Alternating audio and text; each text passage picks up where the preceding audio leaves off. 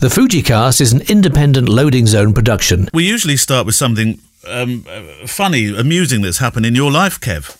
It's Kev's diary piece, but actually this week a slightly more solemn start. But no apologies, because it's a mammoth figure in photojournalism and an important figure in British photojournalism. Come to that, Tom Stoddart passed, didn't he, last week? Yeah, he did. Very, very sad. Yeah, great photographer, great man. Yeah, a lot of outpouring of grief for him. I know. I saw Peter Dench wrote a beautiful piece about him.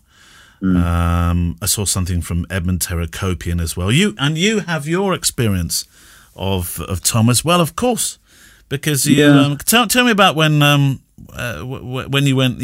Was it just you and he that went for coffee and had a debrief about? I think he was talking about your portfolio, which is Tom to a T, really, isn't it? That with everything he's done.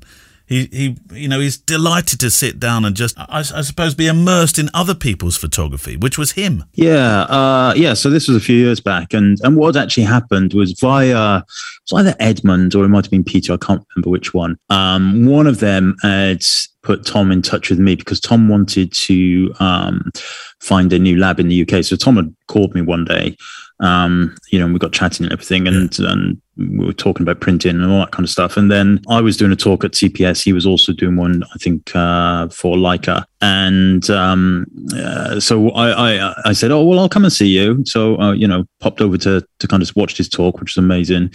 Then afterwards, I introduced myself. I said, hi, I'm Kevin. And he went, yeah, I know who you are. Don't worry. And come on, let's go and grab a coffee. And he knew who you were? Well, because we'd been chatting on the phone. Oh, right. So I just didn't know whether he knew what I looked like, of course. Ah, right. So off we went. And we had a lovely hour or so showing pictures and all that kind of stuff. And ever since then, he's kind of commented on Instagram pictures of mine and all that kind of stuff. What sort of stuff does he say? I suppose because he's generally very giving, isn't he? And he's very enthusiastic and yeah. Yeah, no, just I can't remember specifically, but it's always been more than a smiley face or a thumbs up. Yeah. And actually, it wasn't that long ago. It was the last time that I kind of had an interaction with him over email. And again, that was about we were talking about kind of black and white stuff, really. Yeah. And that was probably, I'd say not quite a long while ago. It was probably 9 months ago. But yeah, I kind of kept in touch and yeah, very sad. But, we talk about legacy a lot and, he certainly left a legacy for history. Absolutely. So I think Jack Lowe from the Lifeboat Station Project really summed it up when he said, rest in peace, Tom. He said, you clever chap. The FujiCast. I thought that really said it all. So, yes, sad passing of Tom Stoddart. Today, though, Kev, we're going to replay an interview that we've had on the show before with Tom. We thought that would be an appropriate thing to do, didn't we? We did, indeed. So that's coming up today as our guest.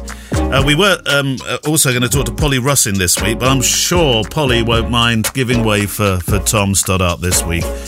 Polly's interview will go out next week. Right. On the show today, your letters, your emails, your questions that you've been sending in to click@fujicast.co.uk and also via our thread in the Facebook group as well. I think we've got a few more questions coming via that, haven't we, Kev? Yeah, we've got a few. Yeah, it's all good. And as we speak, Kev has got a mad busy week. I'm just almost going into Mancunian musical language there. Mad busy week for Kev. So we got to keep it to time today because Kev, I think you're swamped with work. Busy day. Yeah, busy day. I know. Kev said to me just before we started, he said, Keep it. What did you say? Keep it keen or something? Keep it short. Keep it short. Keep it short. Keep it short. Keep it short. Keep it short and real. I've got a wedding tomorrow. The Archbishop of Canterbury's doing it. Your big one. How on earth have you got that, Kev? I know whose wedding it is. Oh. Yeah, it's a long story and it's for a friend and all that kind of stuff. Are you allowed to say who it is, or is that a bit hush hush? No, we'll leave that for now, I think. But I'm actually. I don't think I'm nervous isn't the word, but I'll certainly be giving my shirt an extra iron, and I'll probably wear a tie and all that kind of stuff. You won't be looking like Columbo tomorrow. I need to get my hair cut, but I just haven't got time. Kev, today. no. This is the Archbishop's, for heaven's sake, and I mean that quite literally. You cannot go there with a mop. Well, I know, but I don't know. Maybe I'll just wear a cap, baseball cap. No, Kev, that's the wrong way. Entirely the wrong way. Oh, you of all people. You of all people. Now, I can't imagine I'll be having too much of a conversation with the man himself. You never know. You never know. He is. I'm being very cautious how I say this because I want to show proper respect. But usually the Archbishop isn't. Am I right that he's not too keen on photographs? He errs more on the solemnity of the occasion than it becoming a photo fest. Well, as far as I'm aware, he doesn't actually do that many weddings himself. No, royalty and all that kind of stuff. But no, because of the circumstances, he's been very accommodating, and he said, "Yeah, fine, just do whatever you want." Yeah. Wow. Cool. Now we're all trying to guess, you see, because Kev has said, "I'll tell you later." And you mentioned the word royalty. Now everybody's trying to put 2 and 2 together and meeting 6.4. It's not royalty. Well, it's not royalty. Although, actually, saying that, it's royalty in my life. Yes. Yeah. A very special wedding. It's in the crypt as well at the at Lambeth Palace, which is that dark? Like an underground chapel. That's going to be dark then, isn't it? Yeah. Oh, it's the 18mm definitely tomorrow. Yeah, I'm swinging by House of Photography in the morning to lend to borrow. No, I'm borrowing. They're going to lend me the 50mm f1. Are you going to use any of? Are you going to use a GFX for the? I know that you're a documentary man. I know, but I dare say you'll do a couple of portraits. No portraits tomorrow. Certainly no GFX. No. So what's in the bag? Definitely candid all the way. Is it? What's in the bag then? What? I mean, this is such an important occasion. I know how precious this is to you. So what are you taking? Well, I will have the 18mm, which has become my new best friend. Yep. And normally I would normally do it with a 56 1.2, but there's my 56 1.2 has been playing up recently, so I'm kind of that's why I'm heading off to the House of Photography in the morning. I spoke to Andreas. He said, "Yeah, you can lend the sample 50mm f1, which I've actually pre-ordered as well, put on order, I should say, but it won't come by tomorrow, and that's why I have to go and borrow one." So yeah, that'll be it. Those two lenses, I think, and 18mm 50. What's the 56mm story at the moment? Wasn't there something rolling around about it not working properly with your XT4? Yeah, so there's been an issue that has cropped up, I think, with one of the firmware updates. So, but I've been talking to Tokyo about it, and they will fix it in a firmware update, and they said in the winter. And then I was trying to think, is Japan in the southern hemisphere or the northern hemisphere? Because winter, if they're in the southern hemisphere, winter you're going to be waiting a while. But they're not. They're in the northern hemisphere, so yeah, hopefully soon. But yeah, it's a tiny little issue with 56mm. If you shoot in a particular way, a vast majority of people wouldn't even notice it, and it's only on XT4 with the latest firmware update, so it's nothing to worry about. Is it the back button focus thing? Yeah, it's using the AFL button. Right. So, but most people use AF on, which is not the way that I do it. So I'm very old school in the way that I shoot. What button do you use for your back button focusing? What have you programmed? Oh, well, I do use the AFL button, but I don't use the AF on option. Right. So I don't set that in the menus. I just flip the camera to manual focus, which is the old school way of doing it. But I just find that's my brain power is set to that method, rather than digging into the menus and setting the AF on to the back rather than the shutter button. So that works fine, but it's not in my mindset. Every time I pick up my camera, I'm forever fiddling the focus switch to see whether it's on manual focus or not. So yeah. Right. Well, good luck for tomorrow, Kev. Thank you. I hope it goes well, and don't get yourself in trouble. It won't be tomorrow by the time this goes live. I know, but we're kind of darting backwards and forwards. I'm going to say tomorrow, just so we don't confuse it. Good luck for tomorrow. Make sure your hair is cut. Polish your shoes. Oh, I haven't. Yeah, I've only got blue suede shoes. Oh, Kevin David Francis Mullins. KDFM. Go buy some shoes.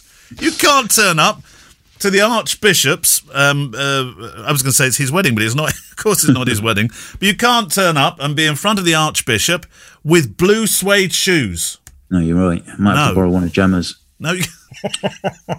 Oh dear, this is going to be a disaster. You sure you don't want me to leap in and do this instead? I'm really looking forward to it. I'm sure you are. Well, good luck with it. It'll be a beautiful day. I know it will be. And one day you will tell us who it was, I'm sure. And maybe share some pictures. Yeah. Right.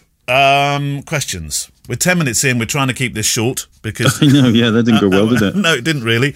So far off with a Facebook one, Kev. So as is traditional, I'll start with the latest question, which came in a day ago. Steve Shreve, gents, with the release of the Instax wide printer with its compatibility with the XS10, can we expect firmware updates for other Fujifilm cameras? Would it make business sense for them not to expand compatibility?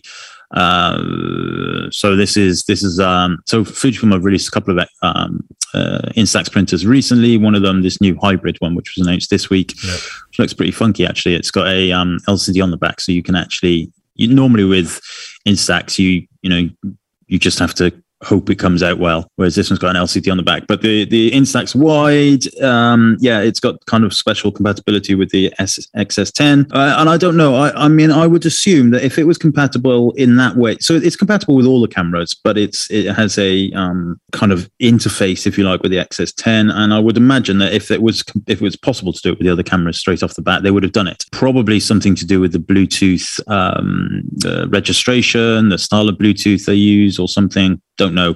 But as always with these types of questions, they won't have not done it just to piss us off. They will have not done it for a real reason. And that doesn't mean they're not working behind the scenes, pedaling fast to try and catch up with the other cameras. But I don't know the answer to that. Much like all the questions last week, I don't know. That was the week before, Kev. You got them all. You got them all right last week. Matt Fletcher. Oh, yeah, this is really just in response. Do you remember last week we mentioned, Matt, we were a little bit unsure about the Instagram situation in China. Do you remember that? Sorry, I just dropped my pen. Are you with us?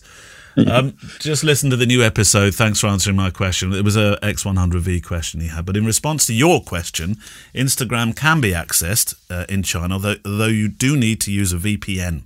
Yes. And I looked this up, actually, and it seems to be easier to do on a mobile than for some reason. I don't know why. Why would that be? Why would a VPN be easier on a mobile than it would be on a land thing? Kevin? Maybe something to do with the phone network provider. Don't know. My Instagram does have 3 T's in Matt. Do you remember we tried to click onto Matt and it just wouldn't connect with him? But now it does. There he is. Educator and passionate photographer and cat lover, by the looks of it. Do you want to read out his proper Instagram name? So I will. So it's Matt Fletcher, MATTT, 3 T's in Matt. Matt Fletcher. Fletcher in the normal way. Matt Fletcher. Yeah, Matt Fletcher. Anyway, yes, go and have a look. Shall we try and remember to leave the link? Yes, let's do that. That might be easier. But then, since we're at the X100 desk, George Fakanos wrote in, "Hello, gents. This is George Fakanos. I haven't asked you a question since the episode where Kev and his wife were hosts. That was good fun, that wasn't it, Kev? You and Jem doing that? Yeah. I think. Well, I believe they called me Nick. Oh, right. But funnily enough, that's short for Nikiforos, my father. Anyway, I need your help now, so you can call me George, Nick, Mr. Fakanos, or whatever you like. I have an issue with my X100F, which I don't remember having with the previous camera. I'm sure it's my fault, but I'd really like to hear from you. So I have a very dark frame where my subject is on one side and the sun is hitting only the face of my subject. Keep up with this. A cat inside the warehouse is the photo. My camera is set on single point AF, and with the joystick I focus on the cat's face. But what would happen with my previous camera is the cat's face would have been well exposed and the rest of the frame will have been well underexposed, which is what I'm going for. But what happens with my X100F is that the cat's face has been washed out and the rest of the frame has been well exposed. I can fix this with the exposure compensation dial, but I wonder why the camera operates that way. Am I doing something wrong? Should I change single point AF onto something else?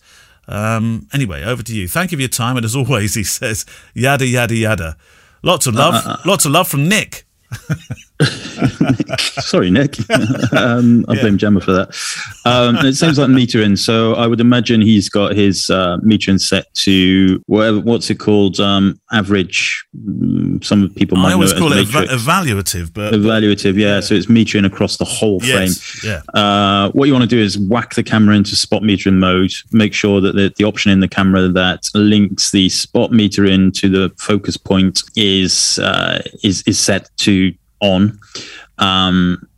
You can either use the joystick or is it a joystick on the X100? I can't remember. Anyway, you can move your focus point to the cat's face, and the spot metering will meter from the cat itself. Saying that will only work if you're in one of the auto modes. So if you're shooting fully manually, then it's basically entirely up to you how to expose for it.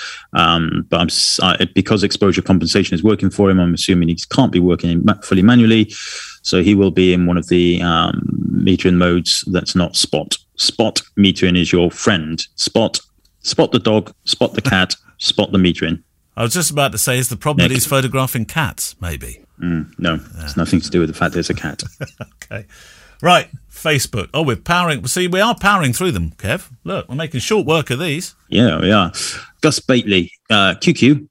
If Fujifilm ever did produce a monochrome sensor camera that we would all queue up overnight for, would it still have some presets, namely Acros, etc.? I don't know the answer to that, to be honest with you. I mean, well, I would imagine they'd put Acros in there, surely. Yeah, but don't forget the monochrome sensor. If you're buying a camera with a monochrome sensor, it's because you're interested in the sensor and the raw files that it's going to produce. Yes.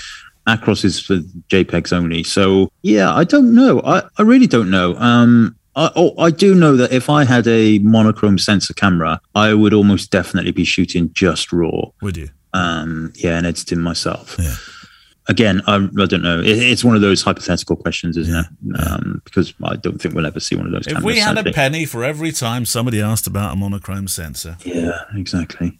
We'll be millionaires, Rodney.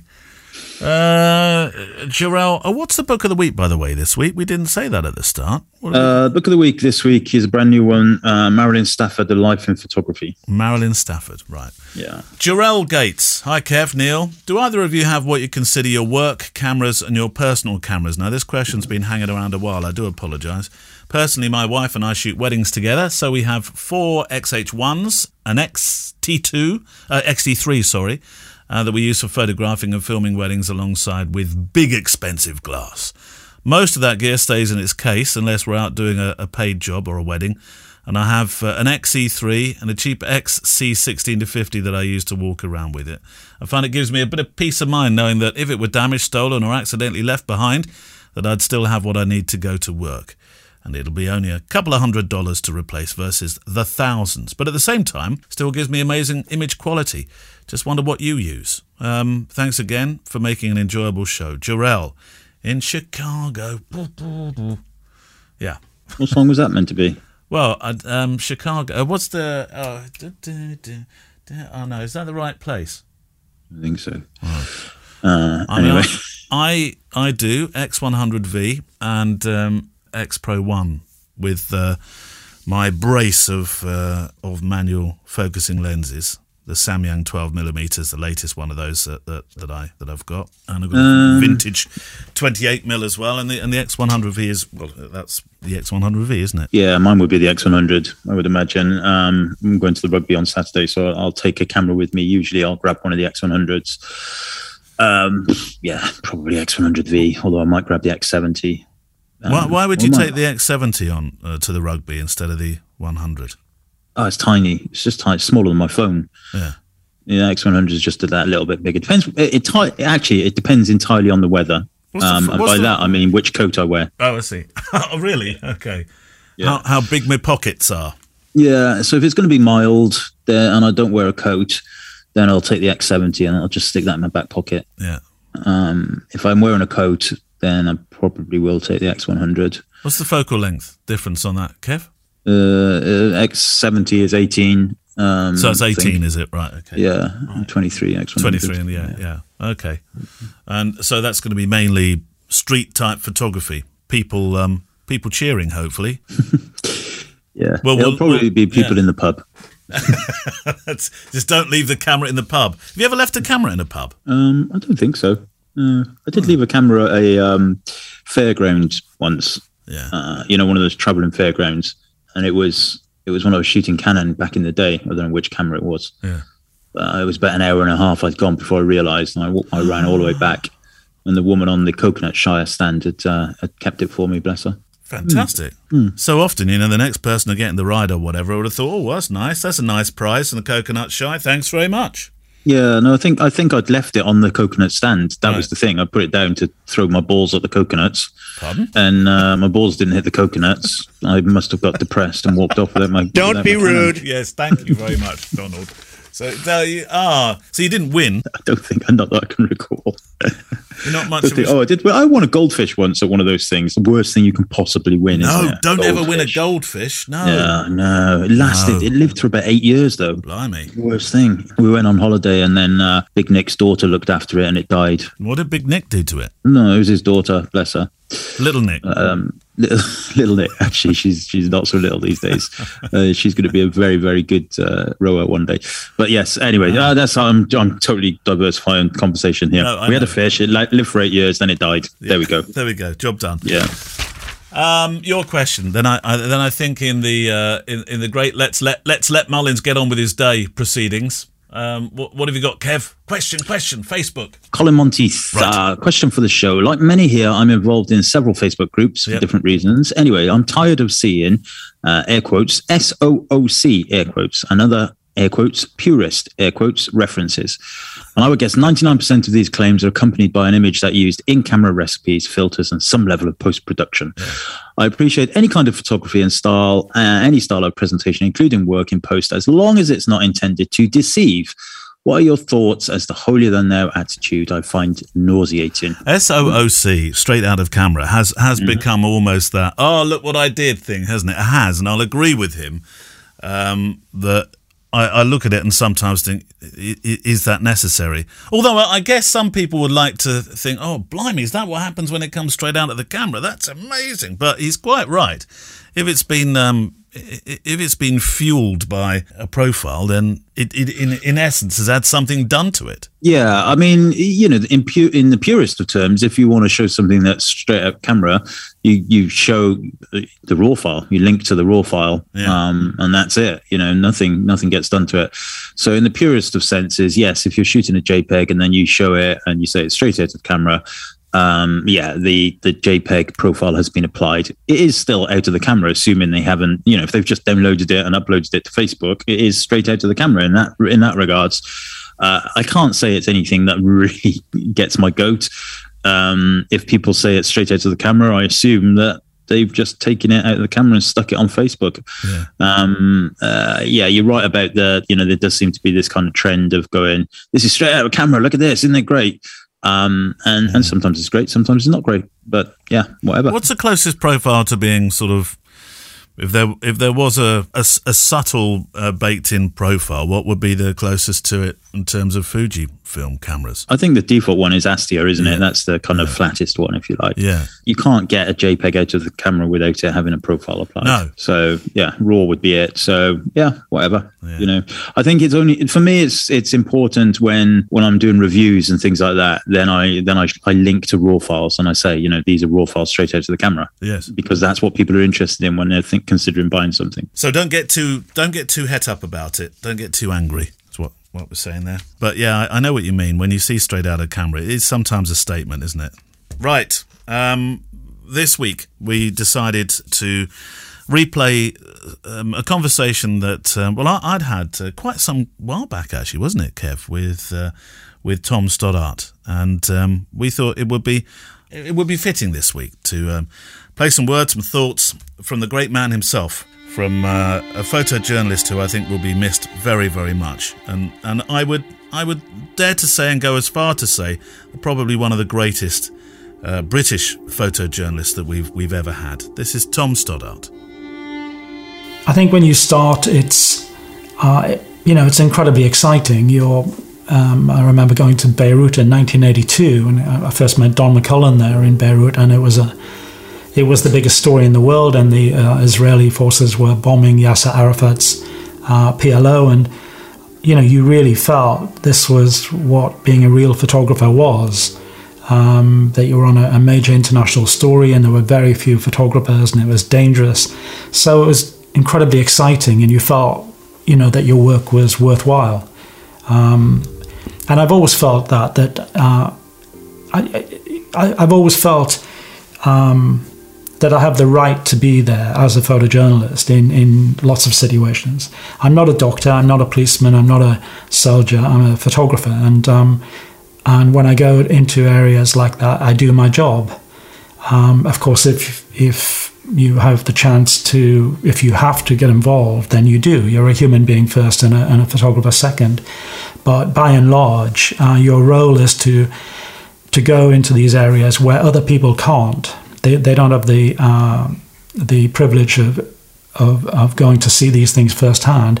So it's your job to bring back images that are truthful and are educational and that inform debate and maybe get things changed. That's all you can hope for. How does making imagery in these bleak places or during bleak times, how does that affect your humanity? Well, there are many things that you look at and you think, how could anyone do this? I mean, Lockerbie is one thing, that how could anyone callously plant a bomb on an aircraft and bring it tumbling out of the sky? My job, on that evening, I was there quite quickly because I happened to be in the north of England when it happened, and I got there quite quickly. It's just purely a record. It's a very historic event, and it needs to be documented, recorded for history, and you do the best you can in what was a horrific scene. I'm a photojournalist. I tell stories with my camera, just like colleagues of mine tell stories with their pen, or radio reporters do it with their microphone, or I choose to tell stories with a camera, and with as few words as possible. I want people to look at my pictures and understand what's going on with the photograph and just a short caption. Documentary, I'm not exactly sure what, obviously the word means to document what's around you, but I don't see much of a difference really between photojournalism and documentary. At these times, are you a photographer or a participant? Can you be a humanitarian? I think you're all of those things. You are a photographer, you are a participant, and you are a humanitarian. You, by the very nature of picking up a camera and pointing at someone, you change. They change their expression, they change the way they are. There's an argument for saying that paparazzi, long lens paparazzi, is the purest form of photography, and it's the most reviled. Because if you're hiding in a bush and you are photographing someone on a 600mm lens, then if they're not aware of you, they're completely natural. So there's lots of arguments about things like that. You are a participant because you're there. Hopefully a participant for good. Your picture should be used to change things if it's a negative situation. I mean, still pictures are incredibly powerful things. If you think of the pictures from Abu Ghraib torture prison. Darby turned in the pictures of prisoner abuse at Abu Ghraib in Iraq, pictures he'd discovered purely by accident. Low-ranking soldiers like Lindy England committed the abuses, but the Senate Armed Services Committee today released a paper... what other stills what other kind of medium would get Donald Rumsfeld to go on television and admit that the United States were doing this and apologize for it? I feel terrible about what happened to these Iraqi detainees. They're human beings. They were in U.S. custody. Our country had an obligation to treat them right. We didn't, and that was wrong. So to those Iraqis who were mistreated by members of the U.S. Armed Forces, I offer my deepest apology. If the stills didn't exist, there's no way he would have done that. But they do exist, and they were taken by people on the inside, by their very own people who are administrating these beatings. And that's what's changed. The authorities can stop people like me getting into, sensitive situations as they see it. But, they can't stop their own people in this this kind of age of selfies and documentation of your what you do as a person. So the danger for the authorities is going to come from the inside, and that's why we've gone back to World War I, where eventually the military banned soldiers from carrying cameras in the trenches. The military now frown on soldiers taking photographs, and that's how it is. But the still photograph is still incredibly powerful. Is it right that a lot of photographic projects are self-funded? If you want to make a story that you feel really passionate about, you have to take that initial financial risk? A lot of the projects now are self-funded. The magazines don't have the budgets to or the will to send you on news events, international news events. Covering news is very expensive for magazines, and the truth is that they're more interested in royal stories, celebrity stories, sports stories than they are in what's going on in Libya or Iraq. But that doesn't mean that we shouldn't be covering these areas of the world and these stories. Part of our remit as photojournalists is to remind people that not everyone has access to electricity, not everyone has access to medicine, clean water, human rights. So if you're going to do this job seriously, you have to be aware that you might go halfway around the world and shoot for a period of time and come back, and hardly anyone will be interested in the photographs. You always have to remind yourself that this is it's an amazing way to earn your living, and you're literally the jack of all trades, and you see a lot of things, but you're there for a short time, so you can't possibly become an expert on everything. But you have to remain interested, and you have to be interested in people and what makes the world tick. And if you're interested in news and current affairs, it's an amazing job. It's addictive, isn't it? Very much addictive. Again, on my first job, as this kid on a paper, one of the old photographers said, "You'll have a champagne lifestyle on a beer salary." And that's exactly what it's been. Let's talk about your legacy and the fact that when you're making some of these pictures, the Berlin Wall's a good example. Are you aware how important your images, your pictures are going to be? I don't think you're aware at the time. I'm a great kind of believer that, and I tell young photographers this all the time, that they're not shooting for the next day or the next week or the next month. They're shooting for the next 20 years, 25 years, especially if they're on an important event. As I say, I've been around, this is my 46th year as a professional, and it's amazing how many times photographs I shot 20 years ago, 25 years ago.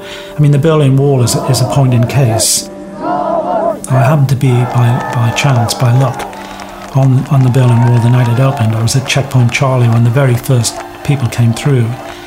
And it seems like yesterday, and in fact it was November the 9th, 1989, and the pictures I shot that night are still being used regularly. When do you stop? You never stop. Why would you stop? Never? I don't see the point of stopping, and something that slightly irks me is that every new award, every new bursary is for photographers under 30, and there's all this help given to young guys because it seems like their ideas are better than an old guy, and I really don't see that. And I take lessons from people like Elliot Irwitt and who are still shooting well into their 80s. I think ideas are the currency of how we exist as professional photographers, because that and the insatiable quest for news and needing to know what's going on anywhere in the world at any given time is crucial, really, to being a photojournalist. Replaying some thoughts which we played out in one of our very early episodes of the FujiCast from Tom Stoddart, such an influential British photojournalist who passed away last week. And this week on my podcast, Photography Daily, I'll also be paying tribute to Tom Stoddart with a conversation about his latest and final book, Extraordinary Women, A chat we had only a few months ago. The picture that I am best known for, I think, the woman of Sarajevo, was a natural to lead on a project where you wanted to celebrate and pay homage to ordinary women doing extraordinary things. And when it comes to books, I'll also be talking this week with the editor-in-chief at National Geographic magazine, Susan Goldberg, who's going to be sharing her thoughts about the pictures that made the cut for their latest book, highlighting the most important pictures of the 21st century.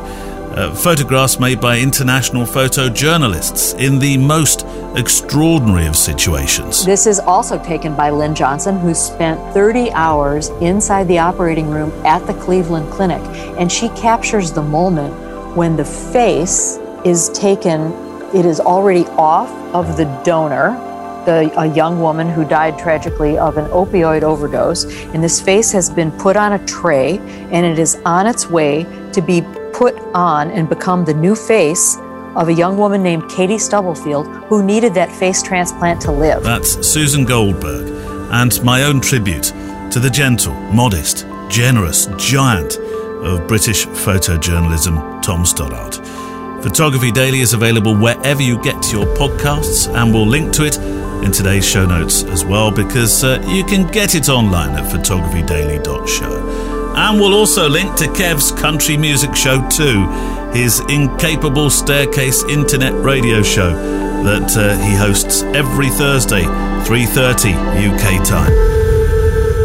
Right, back to your questions. Let's go straight in with Facebook. Kev. All right, this is from John Rose. This is from a few weeks back. He says, hello, Kev. Hello, Neil. Quick question for both of you. Do you think that YouTube influencers are having too much influence over what camera companies are putting into their products?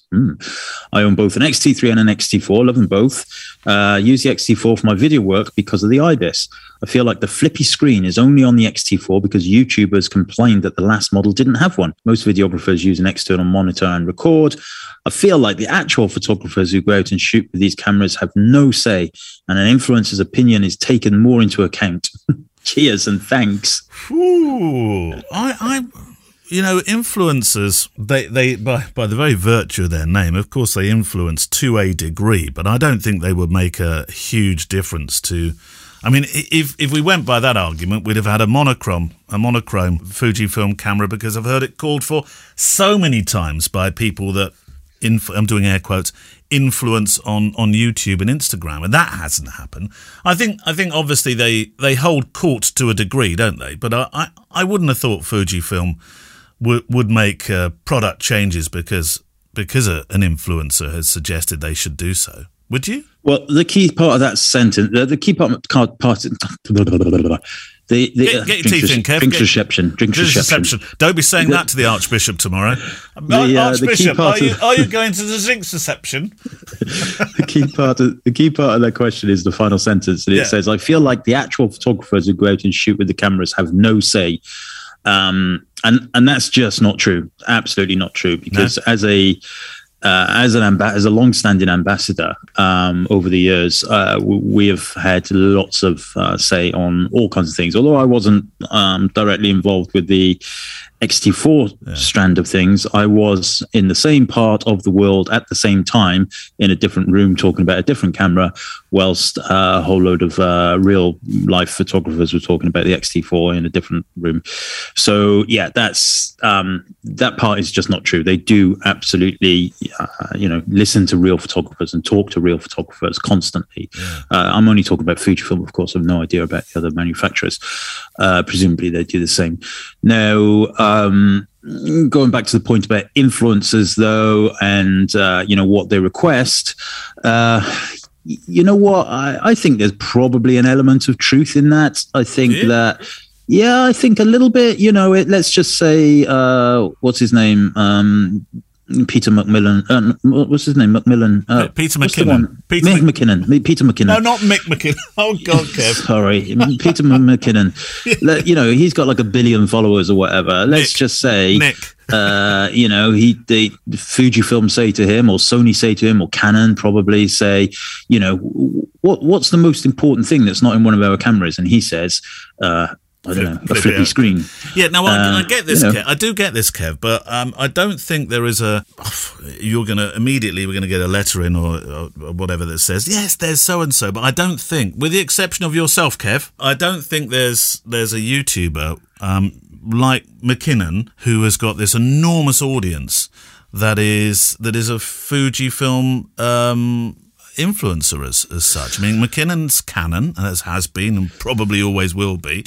And I'm trying to think of an influencer that would have that much clout that Fujifilm would say, do you know what? Yeah, McKinnon's just said that, so let's put a flippy out screen on it. With as I say, Kev, the exception of you, because you have, you have your YouTube channel, and you have a strong following as well, don't you? Yeah, no, I get that, and I really don't think it is the case with Fujifilm, but other brands, maybe. Who knows? I don't know. I mean, for example, I've been watching a lot of guitar players on YouTube recently, and there's one guy who's absolutely phenomenal. He's like, I've stopped watching him now because he's brilliant and he's really good looking and he's thin and he makes amazing videos. I hate him, honestly. What a horrible person.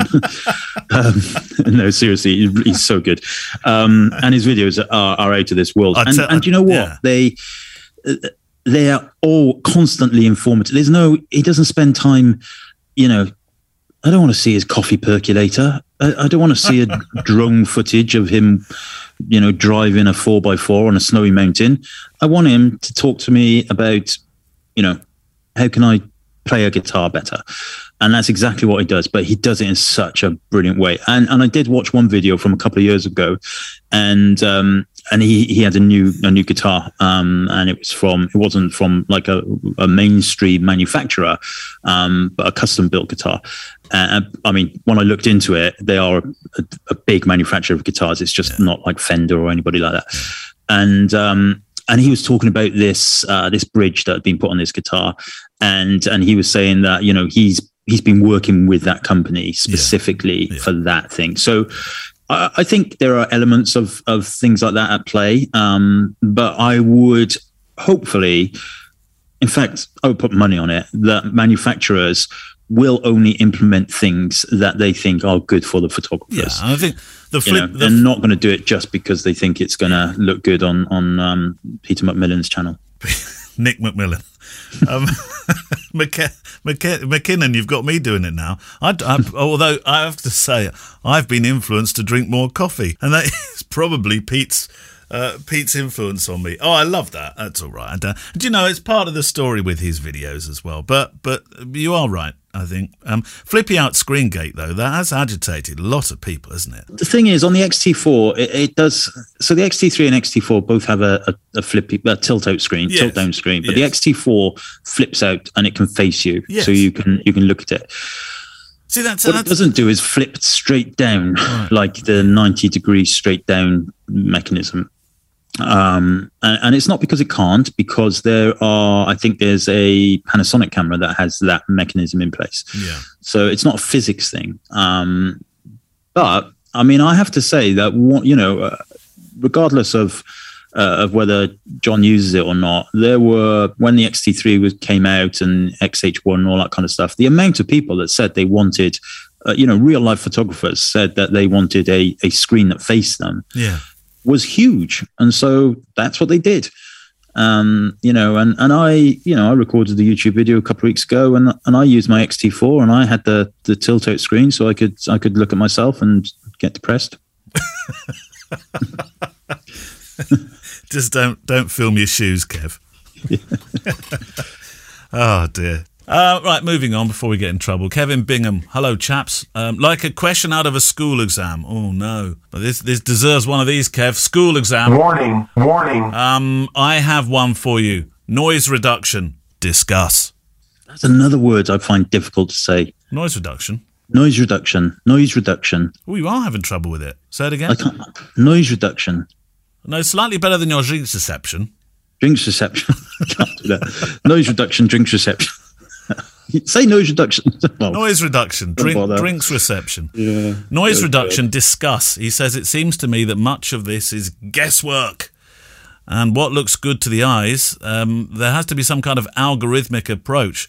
that's far more clever than the way I'm doing it. Please help.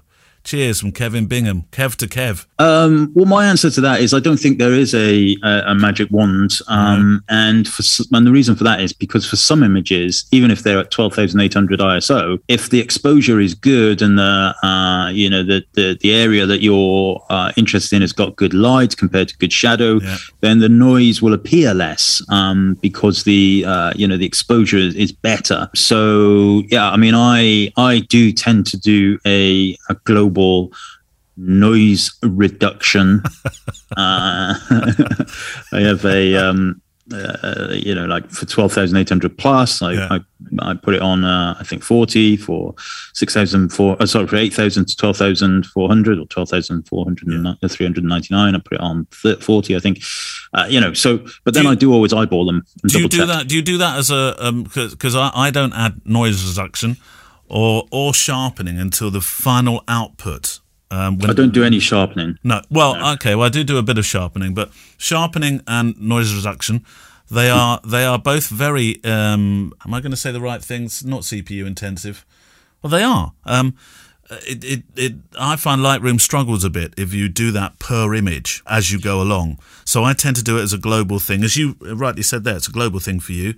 I do it as a global thing right at the end, and I select all the different ISO ranges at the output stage, but not before. Yeah, absolutely. The only sharpening I ever do is export sharpening.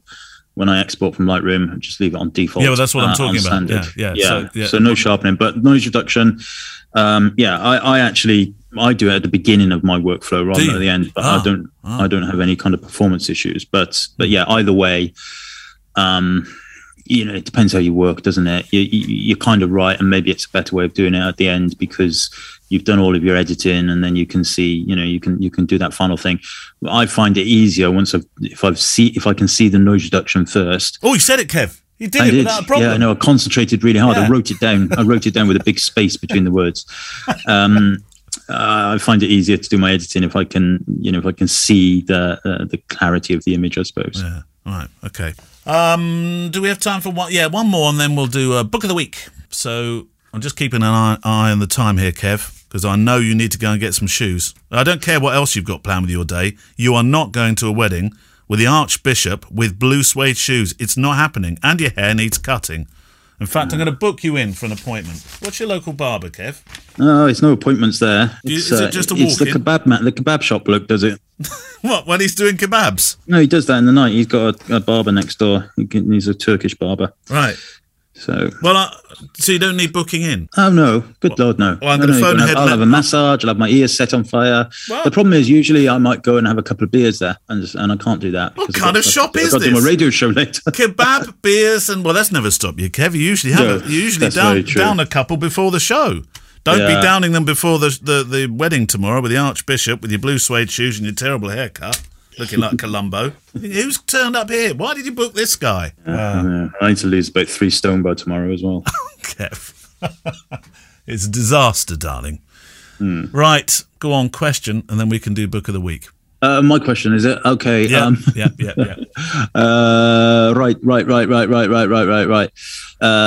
David Shandley says, the first Fujifilm camera I purchased was an XM1 and I still own it. The reason being that I love the SR Plus setting on the top of the camera, also with the camera set to black and white. I did find the SR Plus setting on my XT30, but the rich black and white look is not a patch on the XM1. Do you think it's just different sensors? I wonder why Fuji didn't continue to have this setting on the top dial like on the XM1. You've read it like David's really angry. Well, he might be. I don't know. Right, so I had an XM1. Fun little camera, but the XM1 was one of the sensors without the Bayer filter, so the sensor was different. So it did appear to be different. Funny little camera, I have to say. I think that was the first one that had a flip screen, actually, talking of flip screens. But yeah, so the SR Plus was like, I can't remember what SR stands for now, but it was like some kind of super automatic mode. It was quite nifty. It did do a lot of good kind of exposing and everything. It has crept into a couple of other cameras over the years, but it seems to have disappeared for now. the XE range, I believe, had an auto set-in, an auto switch at one point. But yeah, I mean, why they didn't keep it, again, I don't know. XM1 was the camera I used to take that picture from the Tokyo Tower, which won me landscape. Oh, that landscape photographer of the year picture, which in turn won me an X100S. Isn't that funny? Yeah, I remember that picture well. I saw. Where did I see that? It was blown up really large, and it wouldn't have been at the House of Photography because it's way before there. Where did I see it, Kev? It was an exhibition somewhere. They did have it for a while at the House of Photography. Yeah, but it's not there. No, it's before then. It's before then. Oh, I don't know. It might have been at TPS or something. They did. I remember at CP Plus in it's not in Tokyo, is it? It's the place next door to it. But anyway, that place, they had it blown up there really big. Yeah. Yeah, amazing though, isn't it? What a fantastic privilege as well. Yeah, indeed. Right, book of the week. So, book of the week is Marilyn Stafford, A Life in Photography, Blue Coat Press. This is one that I backed on Kickstarter. Oh, did you? Right. So, Marilyn Stafford is, she must be really old now, I would think. She's got to be in her 90s. 96. 1925. Yeah, 96. She's 96 years young, Kev. 96. Yeah. She's a British photographer, although born in America. Yeah. So this book, I'll read the blurb off the Blue Coat Press website. I'm not sure you'll be able to get it anywhere other than bluecoatpress.co.uk at the moment. Anyway, it says, at a time when women were expected to be mothers and wives, not professional photographers, Marilyn Stafford blazed her way into photographic history. Her distinctive approach was deceptively casual and yet psychologically revealing. Over 4 decades from 1948, she would shoot world leaders and poets, artists, writers, and mourning mothers, children playing on the street, victims of war, refugees, and fashion models. Having grown up in the Depression, Marilyn was acutely sensitive. She wanted to use her camera to cast a light on injustice, to tell stories that had, in her words, something important to say. There we go. That's what we always say, isn't it? Yeah. Better to be important than it is to be good. Picture doesn't have to be good, it just has to be important. Exactly. Is that a Mullins phrase? That's my phrase, yeah. Anyway. TM. So, interestingly, and another reason why I picked this is because the forward is by Tom Stoddart, forward to the book. So he wrote the forward. It's a big, beautiful book. And because I backed it on Kickstarter, I get a signed Marilyn Stafford print, which is beautiful. I bet. Wonderful picture of this lady in a dressing room and another lady peering through the door, and there's a mirror behind it. Yeah. And this lady is dressed in this kind of checked, it's black and white, of course, checked gown. Yeah. And she's blending in with the wallpaper. And on the floor is two what look like French bull terriers having a bit of a sleep. Lovely, nice signed print there for me. But yes, I mean, what a book, what an amazing book. And Blue Coat Press, Colin, who runs Blue Coat Press, he's forever putting Kickstart projects together, and it's usually for people whose body of work would otherwise not necessarily get published. Not always the case, but generally the case. Page 25, for example, with this whole thing is so relevant right now. Boys climbing a wall in Paris circa 1950. 10 little boys playing. She's wandered up, she's taken a beautiful picture. Where will we be when they ban us from doing this kind of stuff? Well, there's more stuff like the girl with a milk bottle. Girl with a milk bottle. There's loads of stuff in here about of children. Yes. And it's such a well-designed book as well, as always Blue Coat stuff is. But it goes through the whole repertoire of Marilyn Stafford's work. So, we've got model shoots on the streets of Paris as well, which are clearly, staged, but more interestingly, but classic and beautiful. I mean, there's a wonderful picture on page 53, model in ready to wear, and man in raincoat. And so there's a picture of the model being photographed. Yeah. Perfect stance. That would do well in an SWPP competition. But then behind it is a man in a raincoat staring at this woman. There's humour in a lot of her pictures as well, isn't there? Yeah, the humour in that. That's for sure. Yeah. Wonderful portraits. There's a great set on around about page 70, 71 of Carlo Levi. Or Levi, would you say Levi or Levi? I can't remember, but he's an Italian painter. Yeah. And there's a beautiful portrait of him puffing away on a cigar, and then opposite there's like a behind-the-scenes shot of him chatting to directors and other people while he's being filmed in his studio. Really, really incredible behind-the-scenes photos, but coupled with really nice portraits as well. I mean, the portraiture reminds me a little bit of Jane Bowen, that kind of approach. Oh, right, yeah. Right, stand here, this is good light, stand here, look at me, act natural. But then you have all of the candid stuff as well throughout, and you've got, literally all kinds of stuff in here. Miss Lebanon Beauty Pageant, Beirut, 1960. It's eclectic, isn't it? It's absolutely eclectic. And you look at this now and you think, this is Beirut in 1960, and the stuff that these people will have gone through after that. It's just insane. You kind of look at these pictures and you think, what happened next? To these people, and it's in many cases the images are just snapshots of everyday life, but almost always with a story behind them. A decade actually before the Lebanon, she'd just over a decade, she'd photographed Albert Einstein as well. There's a lovely story in the LA Times actually that I was reading here, that at the time she was very nervous, had no experience of making or taking photographs, and then you're in front of Albert Einstein, who apparently put her at ease, and she was able to make some wonderful photographs of him. I think one of my favourite pictures is the one, and this is one that I kind of recognised before I've seen it in the book, is the one of Lee Marvin, and he's just sat in an armchair, cigarette in hand, a couple of dusty old cowboy boots on the floor, white socks, and he almost looks like he's shouting at her. Don't take a picture of me kind of thing. We don't know what's going on.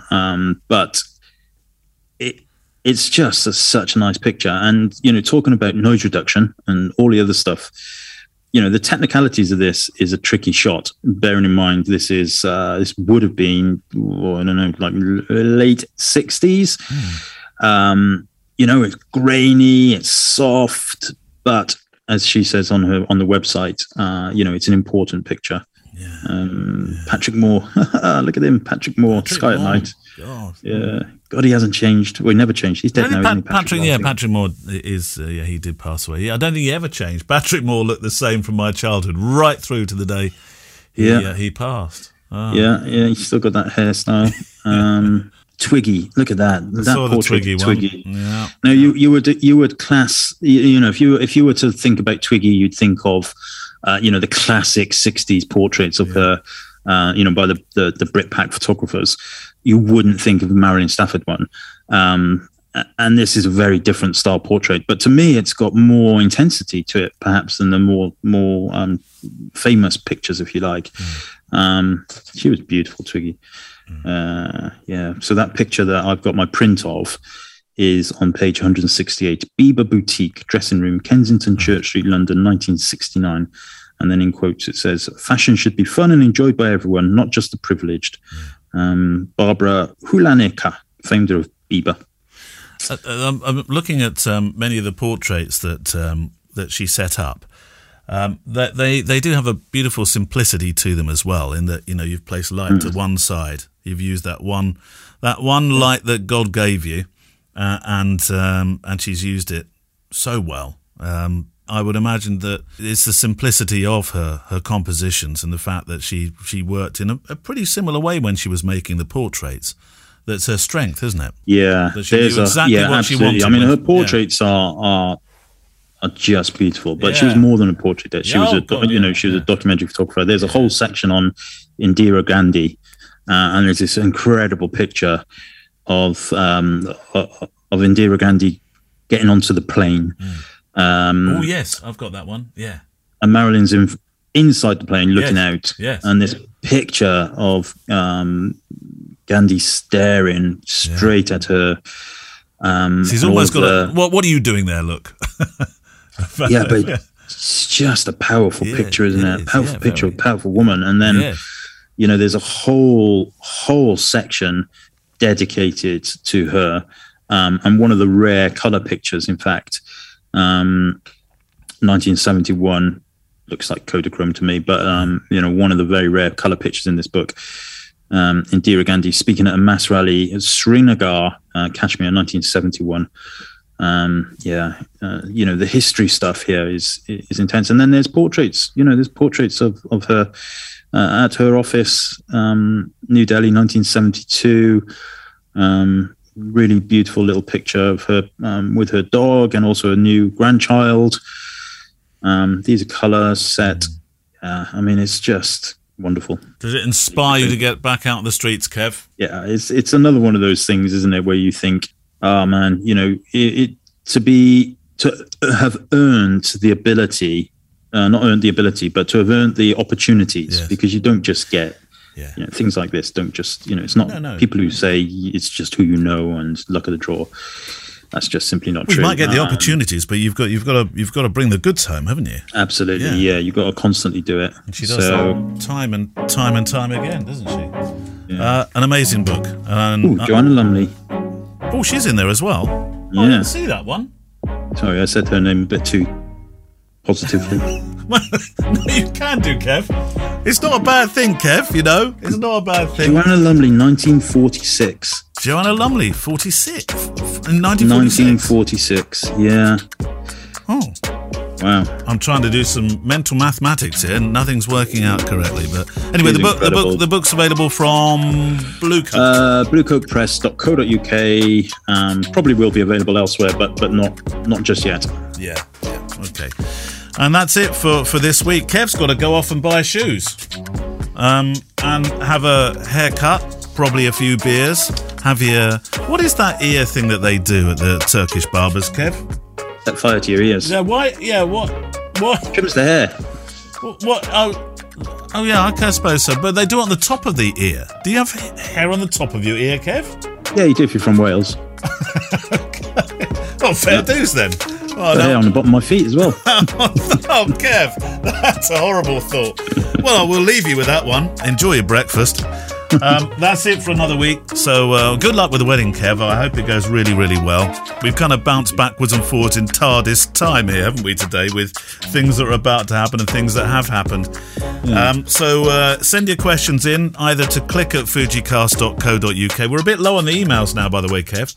So we could do with a few more. click@fujicast.co.uk. You can also send them via the contact form there as well on the website, fujicast.co.uk, or of course you can send them in via the Facebook. How are we doing with Facebook questions? Yeah, we could do with some more there as well. Yeah. There we go. And Patreon, don't forget, if you're Patreon, you can get bumped to the front. Bumped to the front, absolutely. And we will see you this time next week. Bye-bye. Bye-bye. The FujiCast is an independent loading zone production. Email the show with your questions and words of wisdom to click@fujicast.co.uk. Email any complaints and political nonsense to our wives, who will deal with your comments in their own good time and in their own good way.